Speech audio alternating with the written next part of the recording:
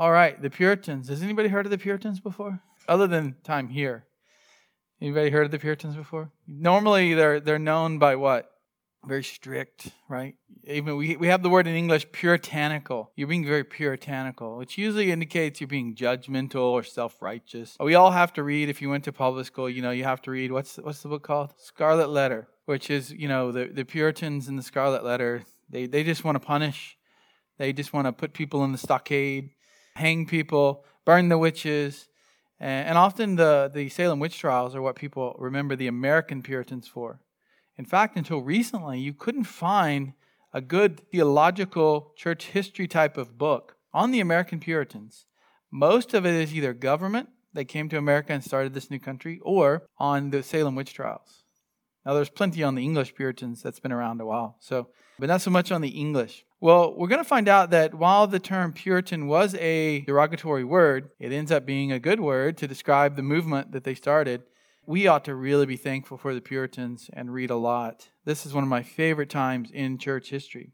So let's talk about how they started. We did discuss this last week when we looked at Bloody Mary and how she persecuted and killed over 300 Protestants. Mary was a Roman Catholic who gets put into power after the Reformation had hit England, and she's so upset at what happened with her father and mother and all these Protestants stirring things up that she kills 300 of them by burning them at the stake. Well, many of them left. Many Protestant teachers and pastors left. They went to Geneva. They learned of Calvin's Reformation there. They learned from Beza, and they brought that back, like John Knox did to Scotland, and continued to reform the churches.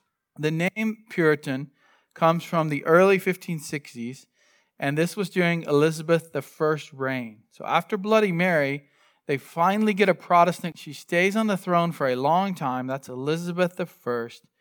And in that time, the Protestantism really flourishes in England. But there are a group of people that want to continue reforming the church. In other words, they're not happy by going halfway Protestant, halfway Catholic, which is pretty much what the Anglican Church was and is today in some ways. There was a group of Anglicans, a group of people who wanted to continue reforming the church, and they were called Puritans as a derogatory term.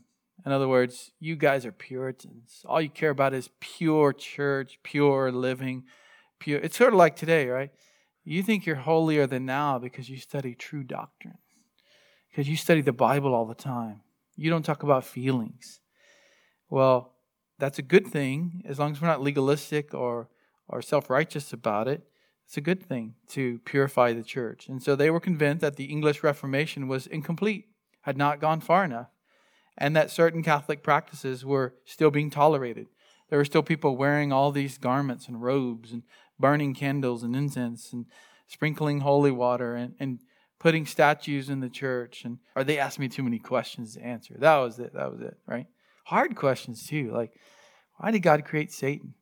Knowing that he would fall into temptation, or he would lead mankind into temptation. I can't tell you how I answered it. You were either there or you weren't. Sorry, guys. So they want to continue going further, and this is a good thing. And remember, in church history, what I'm doing now is tracing the lineage up to our church, or as close as we can to our lifetimes, along the stream that we come from. We're not going to trace all streams, so that's why we went from the Reformation in Germany to Geneva with Calvin, and now we came to England. We're not covering the other countries of Europe. We're going to go through the Puritans and to America, hopefully even today. So they were influenced by the Reformers in Europe. The Reformers in Europe were generally Calvinistic. Remember, Arminianism had not taken off yet. That comes around the time of the Puritans with the Arminian movement in the Dutch countries, the Dutch lowlands. And they're often regarded, even today, the Puritans are, in a negative light. Sometimes because of their Calvinism. Sometimes because of things that happened in America when they came over. Leland Ryken, who wrote a book called The Worldly Saints, it's used in a good way, that title is. He says, no group of people has been more unjustly maligned in the 20th century than the Puritans. As a result, we approach the Puritans with an enormous baggage of cultural ingrained prejudice. So set all that prejudice aside. Forget what people have said bad about the Puritans in the last 100 years. Let's go back to the original group and see what they had to say. So here's a timeline I believe we looked at last week. We're looking at the start of the Reformation all the way up to the end of the Puritan movement in this timeline. And so at the very beginning, 95 Theses, that's Martin Luther. He nails it to the castle church door, 1517. Then Zwingli comes along in Switzerland. Zwingli starts a Reformation there in Zurich, and then Calvin also in Switzerland and Geneva. And Calvin writes, Calvin teaches, Calvin preaches a lot. He sends out pastors to France and to America, even to Brazil. They sent a couple of missionaries. And then that moves now from the writings and the preachings over into England. And Henry VIII isn't that concerned about theology. He's not that concerned about people being saved through faith alone. He's concerned about what? Getting a divorce. He wants a divorce from his wife. You can't do that in the Catholic Church. Hey, there's this new thing called Protestantism. That's not as big a deal to get a divorce in Protestantism. So he jumps on board and changes. He says, I'll change it, but just a little bit. I'll get rid of certain things I don't like, and I'll change it. And so he makes the Anglican or Church of England. And then after that, we have the Scottish Reformation happening north of there. And then now we're getting into this period that we're going to look at. You see up top, Puritans seek to purify the church. And that's really from about 1560 through about 1680. So about 120 years this movement lasts. And it's interesting. It thrives during a time of persecution. It thrives during a time of persecution, a time when the government does not like the Puritans, does not allow them to practice their faith according to the Bible. And it thrives. And then as soon as it's okay to do it, the whole movement sort of fades away. It just sort of fades away. And so let's talk about these 120 years here, starting with the rise of the Puritan movement. The Puritans thought that the Anglican form really of church government was a huge issue. That's the Episcopalian church in America. That's called Episcopalian. The way that they had all of these different forms and layers of leaders. So you have the pastor, and you have these, they even call them priests in the Anglican church, and the bishops and the rectors, and all the way up to the archbishop, which was like the Pope and still is like the Pope of England or the English church. Now it's all over the world. Secondly, they did not like the Book of Common Prayer. And we mentioned that last week. The Book of Common Prayer is sort of a guidebook on how to do worship. It has all the prayers you're supposed to pray. And in those days, that's all you could pray in church. You're supposed to pray only the prayers that are already checked out and affirmed in the Book of Common Prayer. They're not necessarily bad, but the problem is someone is telling you that's all you can do in church, when our guidebook is supposed to be the Bible, not man's book. And so they had an issue with that. They had an issue with the things that you had to do according to the Book of Common Prayer. And sometimes they objected to certain statements in there that they couldn't agree with theologically. So they said, look, let's revise the Book of Common Prayer, or let's just get rid of it, because it has too much in there that they disagreed with, the Roman Catholic theology at times. Many English Protestants fled during that time. We already talked about that with Bloody Mary. And there's a lot of political complications going on as well, where Puritans would leave England and try to find a place to settle. That's how they ended up in America, because they would go to places like Germany, they would go to places like Holland, and not be able to really find a place that they could settle for a long period of time. So they're influenced by Calvin, they're influenced by Swiss reformers, just like John Knox was. They come back to England after Mary's gone, after Mary dies. The persecution stops. Elizabeth allows Protestantism to progress onward. She calls herself a Protestant as well. So the Puritan theology and movement really starts going, and there's a greater devotion to Christ because of this. And there's a huge push for holiness, because the Reformation was all about justification and the theology of justification. Well, now the question is, okay, we grew up in this Catholic culture, and it told us we had to earn our salvation. We had to earn our salvation by works. We had to work to keep our salvation. And now we're being told that we're justified through faith alone in Christ alone. So the big question becomes, all right, I've trusted in Christ, but how do I know I'm saved? How do I know when I was a kid and I told my parents that I believed in Jesus, that now at the age of 30 or 40, how do I really know if I'm living as a Christian? How do I know if I'm truly saved? Was I really justified back then? Am I living a godly life now? So the Puritans would just churn out sermons and books on this issue. That's why they're so good today, teaching material. Not devotional like stuff today, right? You go to there's not a Christian bookstore anymore, is there? There used to be Lifeway and Family Christian. They all shut down because they were selling heretical stuff. And also because people don't want to read real Christian books anymore. But the Puritans were putting this out, and you can still read it. It's better. That devotional material is good. It's theological. It's rich. It will bring you to, if you follow what they say, it will bring you to a greater personal holiness and sanctification and walk with Christ because it's biblical. The stuff today usually is Jesus calling and things like that. That's not even devotional, not even biblical. Some of the Puritans separated themselves. So there were different kinds of Puritans. There were Puritans within the Anglican movement, within the Anglican Church, and they just didn't like the laws and the Book of Common Prayer. So they're called dissenters. They dissented. They did not like following it, but they stayed in the Anglican Church. They just themselves did not follow what the Book of Common Prayer said and what the Queen sometimes said they should do, or the Archbishop. Other Puritans said, we're fed up with the whole system. We're getting out. And they separated from the Anglican Church. So these were called Congregationalists often because of their form of church government was not bishop, rector, archbishop. It was the congregation had elders, and the congregation's elders were the authority in that local church. And they didn't have to go up to the archbishop and follow his teachings. And so most of the separatists were Congregationalists. Some were what we might call Reformed Baptists today. They still were congregational, but they did not baptize infants, so they were called Baptists. They baptized adult believers. But many and most of the Puritans stayed within the Anglican Church. And some of the ones we love sometimes, we come to find out they stayed in the Anglican Church. And you wonder why.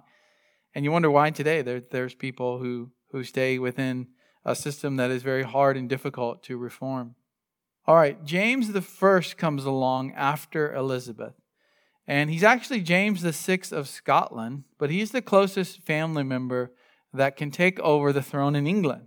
So there was a relationship between the kings and queens of Scotland and the kings and queens of England. And the closest relative to Elizabeth, because she didn't have any children, so her closest relative is going to be James the Sixth of Scotland. He's the sixth king with the name James in Scotland. But there's never been a king named James in England. So when he comes to reign in England, he's called James the First because he's the first one with that name in England. So he's now the king of both England and Scotland.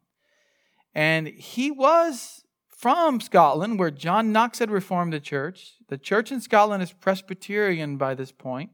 And people are really hoping when James comes down to reign in London that he will bring about a further reformation, that the Puritans will have a friend in government with James. Well, James gets down to London and decides he's not all that Protestant to begin with. He really just wants people to be happy and not fight in the church. And so he doesn't continue the reforms that the Puritans hoped that he might. They even petitioned him with a millenary petition, a document that would have reformed the church along Puritan lines. And it was referred to as millenary, meaning 1,000, because it had 1,000 signatures from pastors and church leaders. So the movement had grown so much by James I that there is this huge push by 1,000 pastors to reform the church in England. So King James met with the Puritan leaders, and he had a meeting where he's trying to see what they want and to see what kind of changes they would like to see brought about in the church. This is called the Hampton Court Conference, and it takes place in 1604. And he largely sided against them. He pretty much said, look, I hear what you're saying, but I don't agree with you. We have these men already in power in the church, and we're going to keep them in power. You Puritans need to be quiet and not cause such a fuss.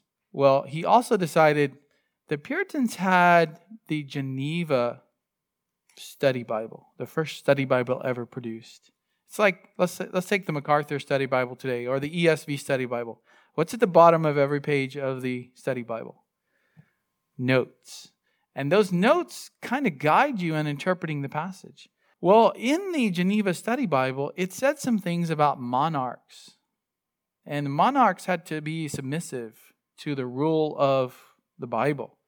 In other words, there was so much in the footnotes about how kings and queens should submit to the Bible, and that church leaders had authority over the church, not the kings and queens, that James said, you know what?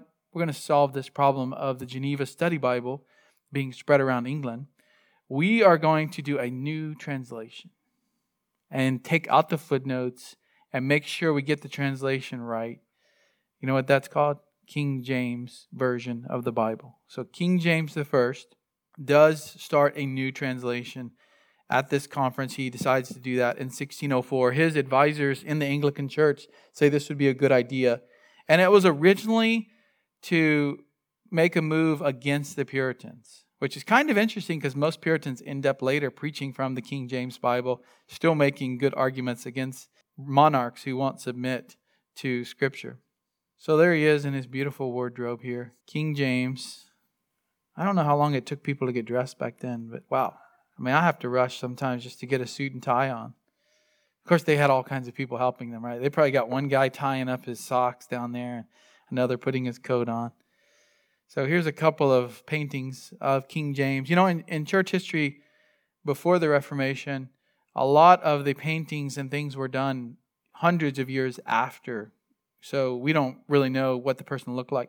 By the time we get to this state in church history, these are pretty close. Sometimes they're a little later, but they're pretty close when it comes to what the person actually looked like. So he did have reddish hair. Puritans during this time continued to reject anything that seemed to be Roman Catholic. They wanted to get away from the Roman Catholic traditions and teachings. And the Book of Common Prayer was always the big issue. It had too much Roman Catholic teaching and sacraments and all these things in there. So as a result of that conference they had with the king, James made it clear that he's going to support the Anglican bishops. He's going to support the common book of prayer. And so the Anglican Church began to then persecute Puritans. They began to make sure, like today, there's some Arminian churches. When they hire a new pastor, they will ask him, what do you think about Calvinism? And they will ask him all these questions about election. And if he answers them in the affirmative on those, they will not hire the guy. Well, worse in those days, if you were in the Anglican Church as a pastor, and turns out you believe Puritan theology, then you might be fired, or at least demoted. You can no longer preach on Sunday mornings. You get the afternoon class, when nobody comes back to church or they're asleep from lunch.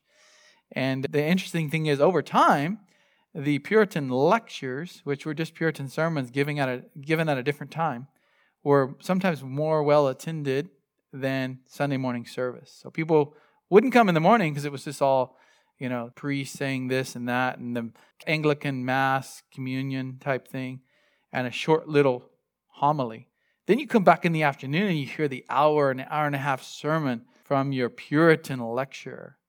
And that was where the meat was. That was where the Bible teaching was. So Henry Smith Williams writes, persecution now began because of James I siding with the Anglican bishops, which, except in the absence of fire and rope, was as fierce as Bloody Mary. So they're not burning people at the stake, but they are persecuting them, pushing them out of the church, these mostly pastors. Spies wormed their way into conventicles. These were little meetings that would happen in the pastor's home. So, okay, you can't preach in church as a Puritan. So the pastor says, well, y'all just come over and we'll have a Bible study at our house. Then the police knock on the door, the king's soldiers, and say, nope, that's against the law. And everybody would take off running in different areas across the field. And prayer meetings, same thing. Preachers without a license were thrown into prison. So that's one way they could police this, is you had to have a license. A license comes from the Anglican Church. And to get a license, you got to affirm the Book of Common Prayer. So 300 rectors and vicars were turned out of their livings, because in the Anglican Church, if you had the title of rector or vicar and you were a Puritan, you would then get kicked out, which meant you had no income. The church wasn't paying your salary and you made no living. So you were going to starve and your family was going to starve. Fines and dungeons were the fate of all who resisted the law. So there's the Hampton Court Palace today. I think the Queen still goes there, right? Sometimes. I'm not a big modern British history. I think when Trump went over to visit, this is where they marched out in front with all the... Remember when he was standing there? All these troops are going by him and the Queen, and they're chatting. And I'm thinking, how does she walk out there on that gravel? She's, 90s now? So here is the final version of the King James. This would be the page that you opened and you first saw something in writing. The Holy Bible, containing the Old Testament and the New. That old English spelling sometimes gets me there. Newly translated out of the original tongues, meaning languages, because everybody knew that tongues were languages up until 1901. And with the former translations diligently compared. So don't worry, people, we have compared closely with the previous translations, which were Tyndale and the Bishop's Bible and the Great Bible, previous English translations. Yeah, I can't see the rest of that, but 1611, it comes out. And the main man who oversaw that was Richard Bancroft. He was the Archbishop. Remember, the Archbishop is the highest office in the Anglican Church.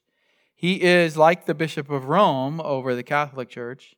The Archbishop is head of the Anglican Church. So he oversaw it. It is a decent translation, even though the king wanted to kind of get that Puritan interpretation out of there. They ended up having to stick with the transcripts they had in Greek and Hebrew. And it is a good translation. It is very literal for that day. People say today, well, it's too hard to read. That's true, because we're not used to speaking like that. But even in that day, that's not the way people talked. What they did is, when they were translating it, they said, we want to make this sound beautiful. Now, what's the most beautiful writing in the English language in 1611 before this Bible comes out? Shakespeare. Even today, people say it's Shakespeare and the King James Bible are the most beautiful things ever written in English.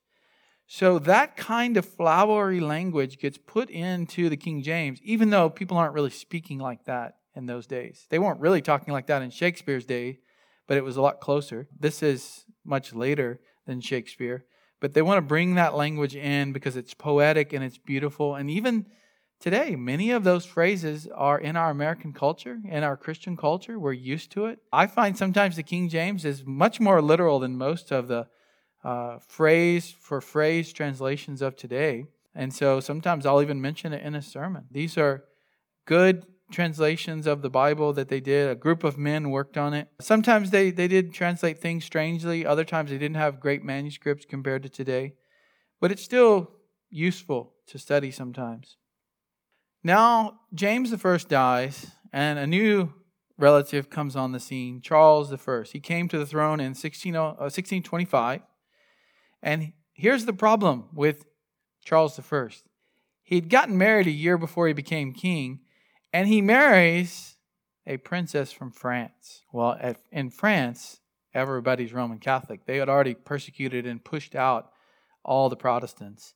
And particularly in the royal court, everybody is Catholic.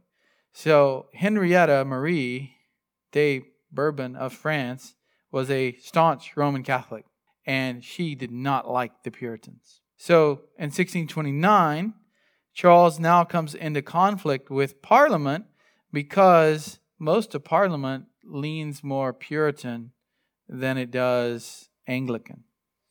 And he is pretty much being pulled along by his wife's theological traditions. And so he says, well, I'll take care of Parliament. I'll just dissolve it. That way I don't have to listen to what they say. And if the king doesn't call Parliament into session, then it can't meet. So for 11 years, there's no Parliament. And the people aren't going to be happy about that. The representatives in Parliament aren't going to be happy about that. Because even though you had a king, just like today, there's a queen, but who makes most of the laws today in England? Parliament. Right? All the laws are made by Parliament, decisions. The king just signs off on them. Well, he had a little bit more power than the queen does today. Charles did, obviously, because he dissolved Parliament.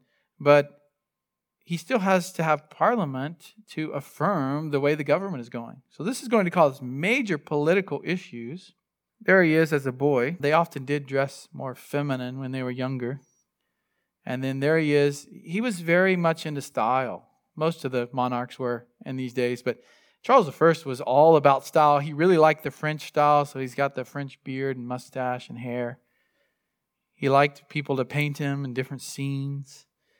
So he's got this charger, this white horse that he's riding in on, and his armor. Even though they didn't still fight in full plate armor, they would wear it for ceremonies. Here he is in his, is it ermine? Minks, yeah. A lot of minks. It took a lot of minks they killed to make that white cape there. Very soft though. This is what all the wealthy people wore during this time, and they would have their paintings done with these mink coats on. Here's his wife, Henrietta Marie. A couple of paintings. I mean, they're really getting going with the paintings of famous people at this time. So it soon became clear that Charles wished to move the church in a more sacramental direction.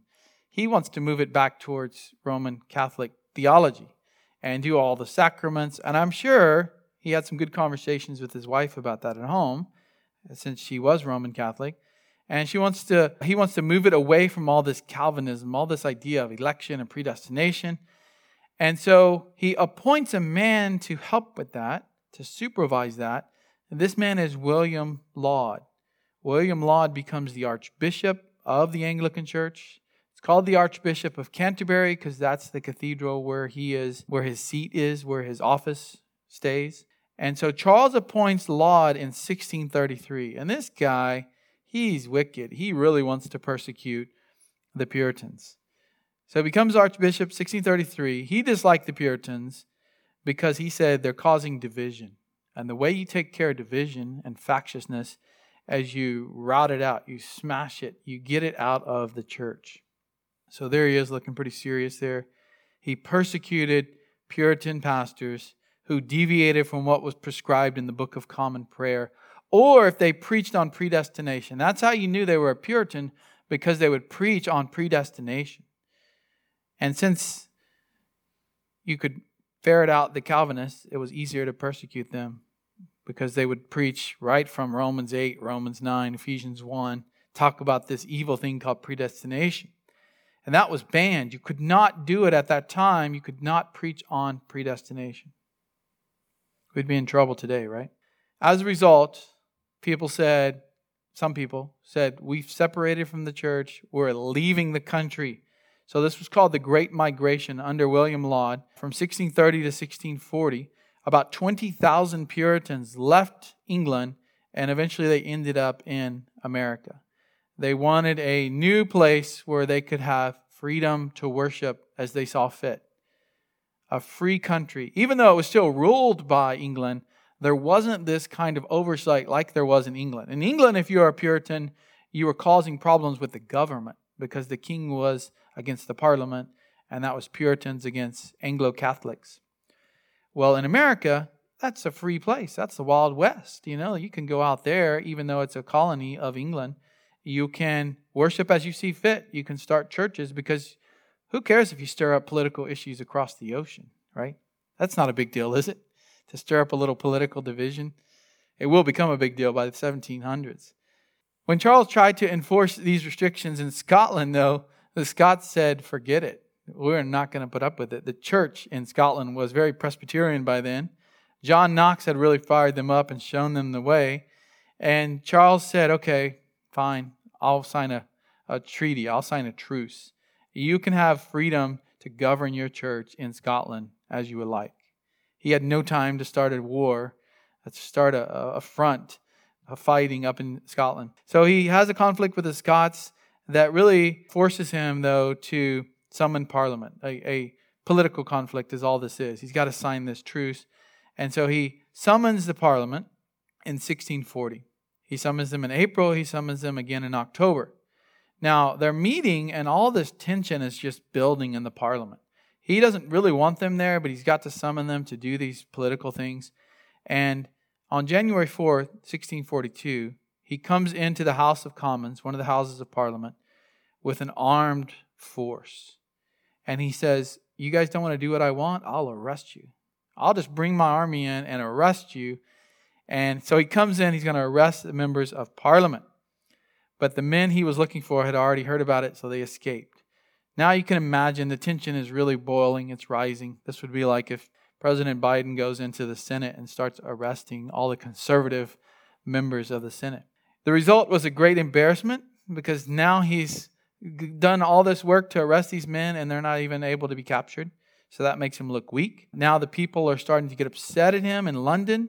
So he escapes from London and he doesn't feel safe there anymore. He feels like the people are going to try to kill him. And he takes his army with him and starts to assemble a bigger army to come back and fight against Parliament. This isn't going to end well, is it? So here now we come to what's called the English Civil War. The English Civil War. These conflicts eventually led to the English Civil War because you have the king and Parliament, the two powers in the government, fighting against one another. And so the Puritans were mostly supportive of Parliament because most of the people in Parliament were the average common people or the lords of areas that were Puritan. And the lords who were in Parliament are also Puritans, sometimes Puritan pastors. You have bishops that are in Parliament that are Puritans. So both sides, Charles and Parliament, raised armies. It's time to fight. And they start fighting in October of 1642. That'll last for 4 years. They finally defeat Charles I and they capture him. Then they make sure before that they caught William Laud and they execute him for all the crimes that he had committed against the Puritans.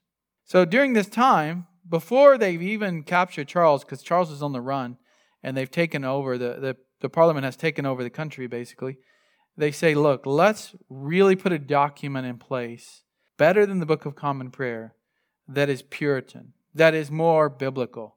Let's assemble the best pastors in the land to work on this.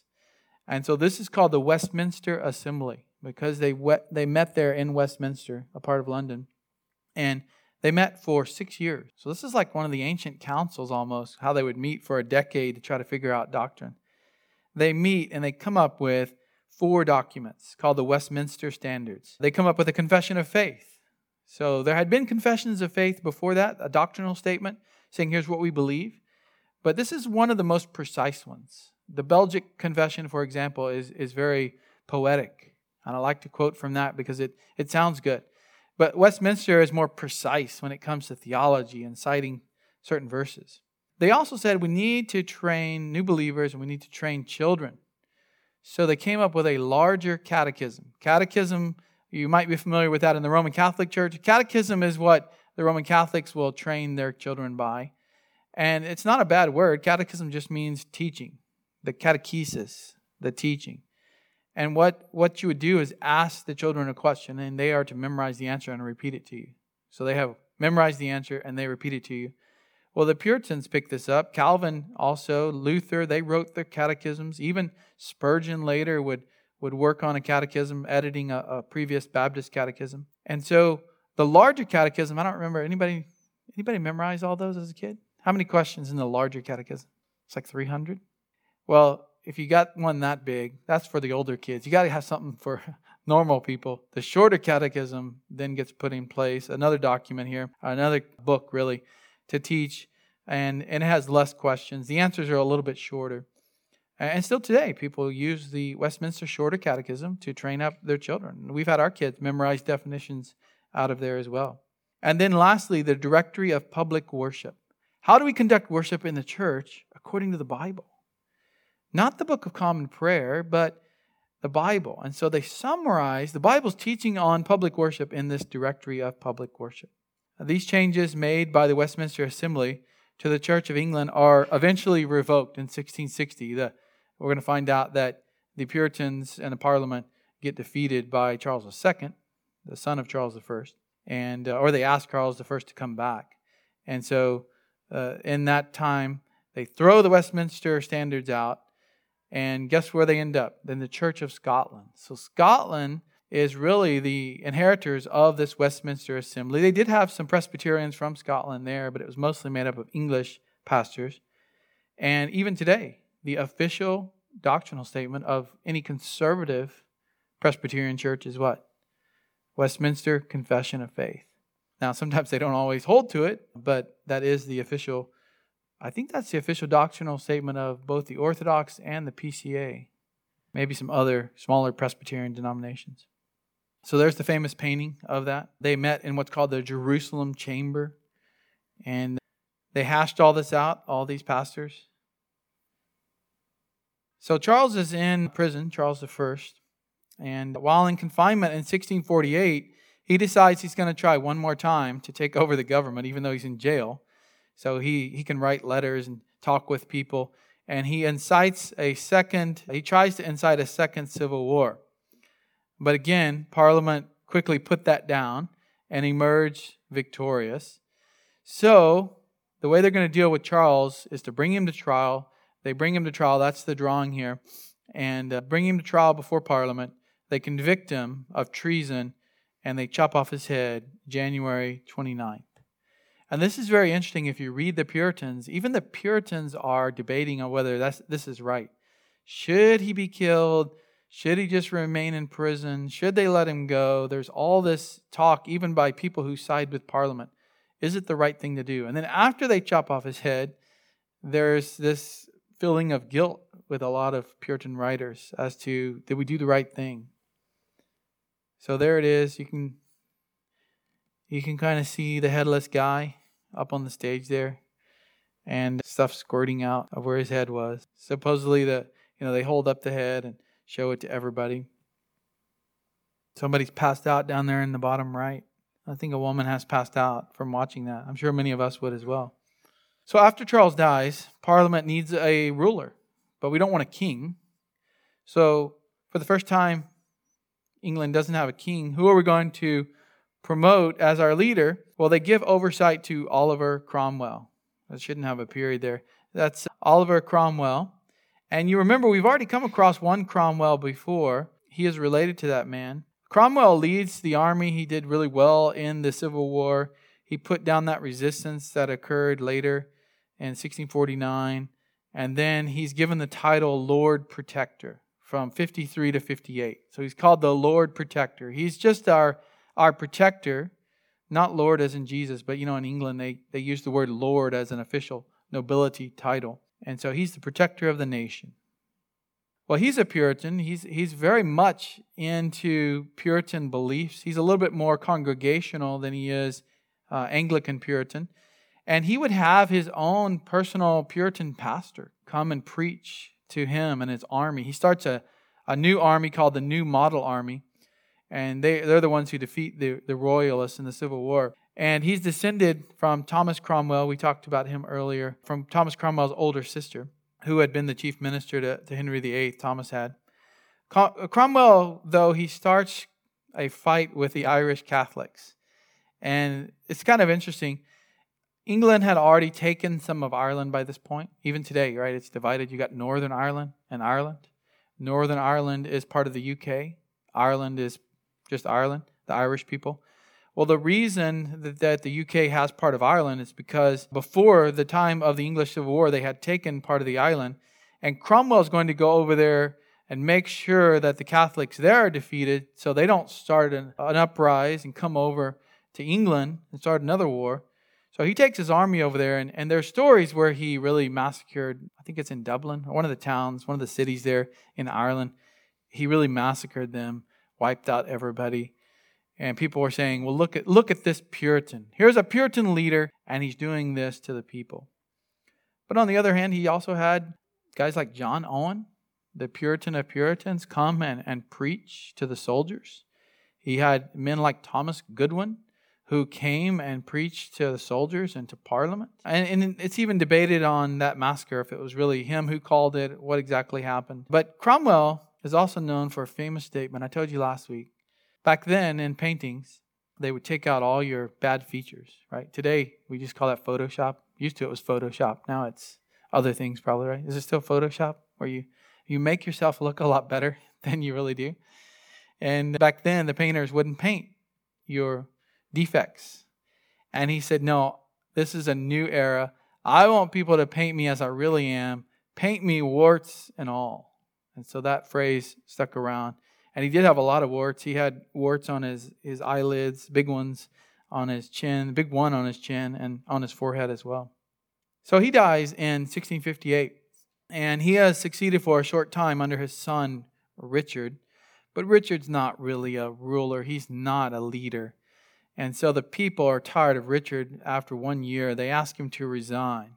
Well, we've had a parliamentary-run country under the Lord Protector for about 20 years, the golden era of Puritans. But now the thing's going to fall apart. People start to get worried. What do people usually do when they start to get worried? They'll promote anyone as a leader. So they ask Charles I, who they beheaded, they ask his son to come back, who had been hiding in France. Please come back, we need a king. Because in England and most European countries then, they felt like the Bible said they needed a king. They needed a monarch to reign.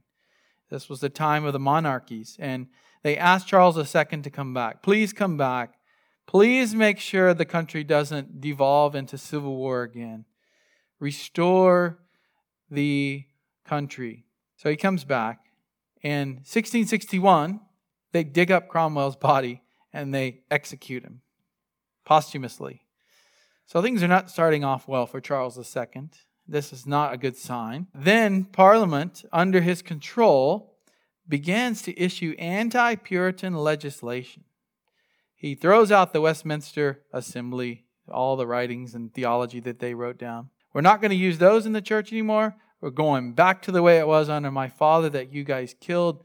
We're going back to the Book of Common Prayer. And by this point, Parliament is going right along with him. Most of the people in Parliament are now Anglican and not as Puritan. The royalists, we'll call them Anglican royalists, people who support the king. So he's even more French and more fancy than his father. I mean, look at that hairdo.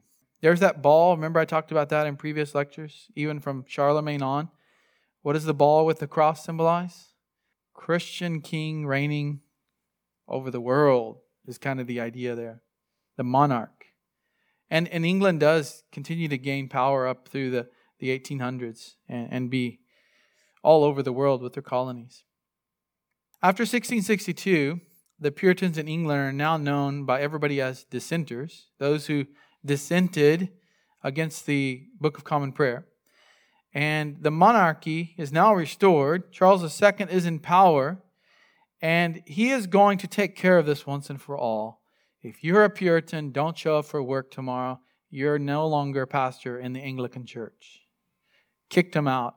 But he gave them a date. He gave them their notice. I don't remember how long it was. But on such and such a date, you are no longer a pastor of this church. And this is called the Great Ejection. Because 2,400 Puritan pastors were kicked out of the church. And they knew the date, so they preached an ejection sermon on that date. And it's not, most of them, you can get a little book, Puritan paperback. I think we have it in our set of paperbacks in there, where it's called Great Ejection Sermons. It's not political. They're not railing at the king. They're talking about Scripture. They're talking about, they're preaching the gospel. These Puritans are dissenters. Later they're going to be called nonconformists. So a very few Puritans decided they could stay and submit to the Book of Common Prayer. 2,400 said we cannot sign that document, and they got kicked out. Those who had already left, the separatists, the Congregationalists, or Baptists, they were fine. They didn't get kicked out because they're not under control of the government. The government controls the Anglican Church, and so they could tell people who their pastor was. So the dissenters formed their own separate congregations, and then they faced more legal consequences. Such nonconformity would not be tolerated until the Toleration Act was passed after the Glorious Revolution in 1689. So what happened was, these pastors were kicked out of their churches. They went home to their family farm or whatever, and they said, we'll have church there. Well, then another law is passed, and it says within 10 miles, or 5 miles, then 10 miles, you cannot come within 5 to 10 miles of your previous church parish where you were a pastor. So now they had to switch and move to a different town, and they just kept pushing these great Puritans like John Owen. We'll talk about him next week. He's just out of a job. Let's talk about the New World. Let's go to America. Next week I'm going to go through some Puritans and recommend some books and tell you some of my favorites. And then after that, we're just going to go through the line of American church history and leave England behind to the New World. It was through the English Puritan movement that Christian settlers came to live in America. So if it wasn't for that persecution, people still would have come to America, but it wouldn't have had the theological influence that our country had in its founding if it hadn't been for these persecutions happening in England. The very first Pilgrims began as a group of separatist Puritans. They left England due to religious persecution. They went to Amsterdam thinking that they could live sort of as a colony there. But the problem is the culture was very ungodly. It was Christian culture, but they found that all their kids, friends in Amsterdam were very worldly. So we left England to get away from the persecution, and now our teenagers are running around with these ungodly teenagers in Amsterdam. We're concerned about that. So they finally got the charter to go to New England, and they left on the Mayflower in 1620. They arrived in New England. After Charles II came to the throne, many Puritans left. They thought the persecution was going to get worse. They started that great migration that we talked about earlier with 20,000 people. They are responsible for bringing the Reformation to America. There were settlers in America before that, but they were mostly non-religious or Anglican. When the Puritans come, they bring all that Reformation teaching. They bring Calvinistic theology. They bring the preaching of the Scriptures and the Westminster theology and all these other confessions that came along, but mostly Westminster. There's a famous painting of the Mayflower. Here's their route as they come in. They start going around Cape Cod looking for a place to settle. They eventually settle on Plymouth, and the Plymouth colony is the little boot sticking out there. And eventually that's going to become the Massachusetts Bay Colony. So now they're free to worship as they would like.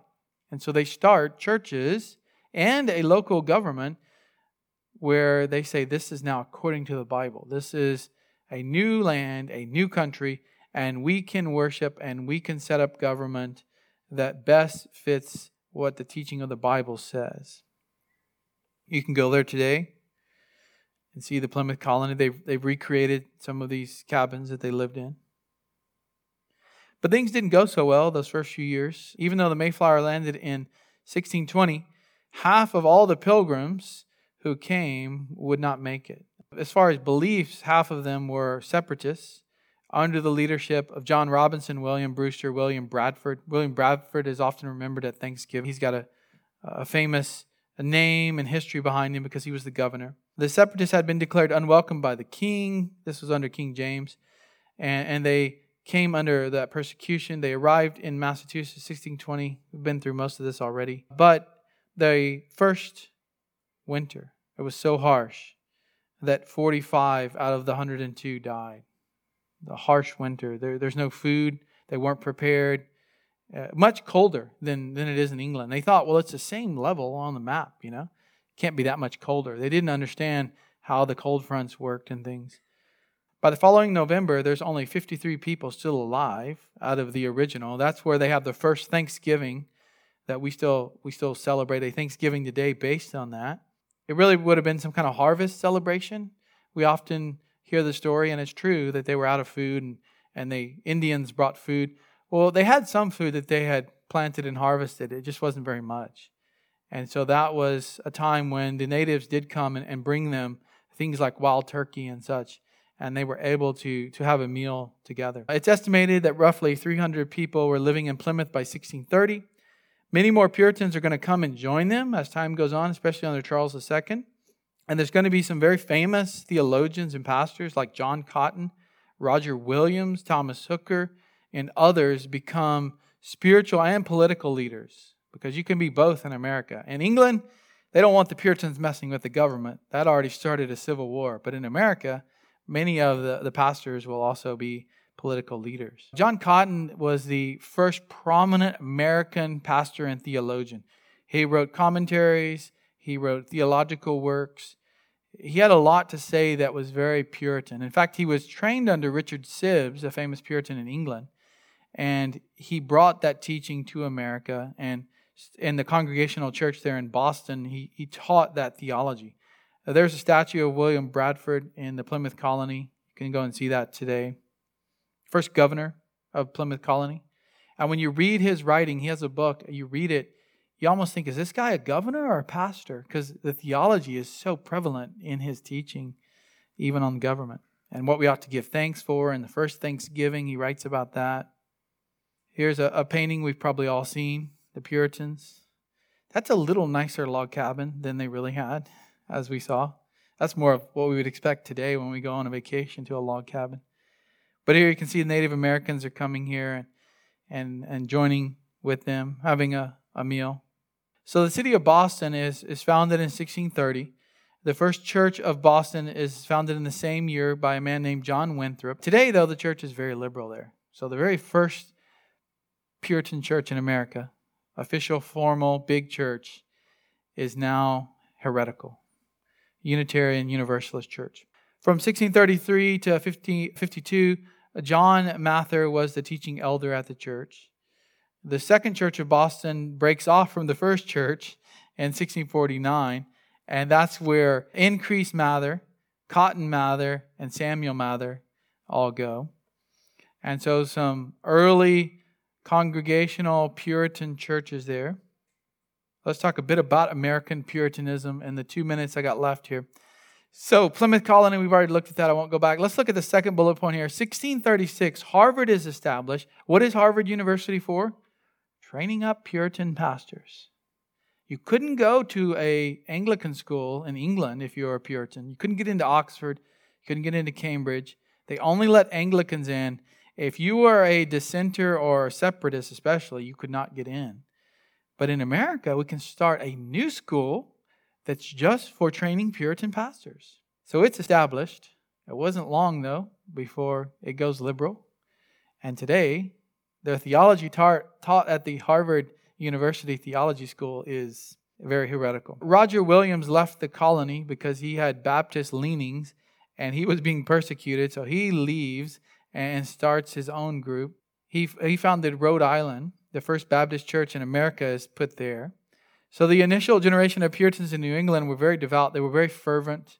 The people didn't always like some of their pastors' fervency. We saw some of that with the history of the witch trials. I won't get into that, but it is a very interesting history there. Subsequent generations, though, are not going to have that kind of zeal for the Lord that their forefathers had. And it's always like this. You have a generation where everybody is very much into theology and the Bible, and then the next generation slides back a bit. And you see that today. There was this huge Calvinist movement in America. Let's get back to Reformed theology. And now what's happening to many of those churches? Right? They're falling into either liberal theology or woke theology, and they're often watering down the gospel. Well, this happened in America in that second generation, and they really did not agree all the time, even with the theology. They got tired of the preaching. And so you have this man, Solomon Stoddard, who becomes a pastor in Northampton, Massachusetts. And he's a pastor there for 55 years. And he says, you know what, we're going to solve this problem. We have all these second generation, third generation Puritans, and they're really not showing that they're saved. They're really not showing that they're true born-again believers, but they've been baptized in the church. They've been members of the church their whole life. And they shouldn't take the Lord's Supper. But he says, we'll make a halfway covenant. We'll make a halfway agreement that they can take the Lord's Supper even though they're not truly regenerate and they don't even claim to be Christians. So they can be members of the church. That was essentially, in a nutshell, the halfway covenant. It provided partial church membership for people who followed the rules and creeds even if their life didn't match up. You can go out there and live like the world, but as long as you agree to our doctrinal statement in your mind and you agree to follow the rules of the church, we'll give you communion. We will let you be a partial member of the church. Now, Jonathan Edwards, his grandson, is going to come along and completely reject that and get fired from the church because he would not abide by the halfway covenant. All right, so there it is in summary as we conclude. We're following this line. You have Luther. That comes over to, eventually the Reformation comes to Zwingli and Calvin's, Geneva and Zurich. That comes to England. And we have all these branches now that we're following, the English-speaking churches. Presbyterians are in Scotland, the Anglicans, and they have a strong Arminian influence that begins to affect them during this time. The Puritans split off. You have the Separatists who really split from the Anglican Church, and Baptists even further. So where are we at as a church today? We follow the line of the Puritans, the Separatists, and even the more Reformed Baptists. So we're along that line, not with the Anabaptist influence though. A couple of resources that I recommend you pick up when you have opportunity in our bookstore. They're Puritans by Martin Lloyd-Jones. Kind of an overview of why we should care about the Puritans and some people, even going back to John Knox, that he really admired.